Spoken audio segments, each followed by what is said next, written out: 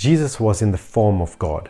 Now in Philippians chapter 2 verse 6, it states that Jesus, who though he was in the form of God, did not count equality with God a thing to be grasped.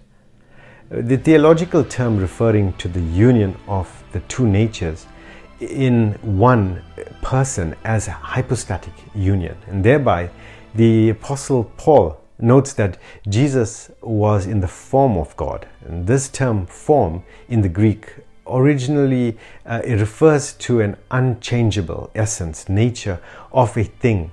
Now, for example, if we had to say that a person is in the form of man, then what is meant is that he had the essential nature of manhood.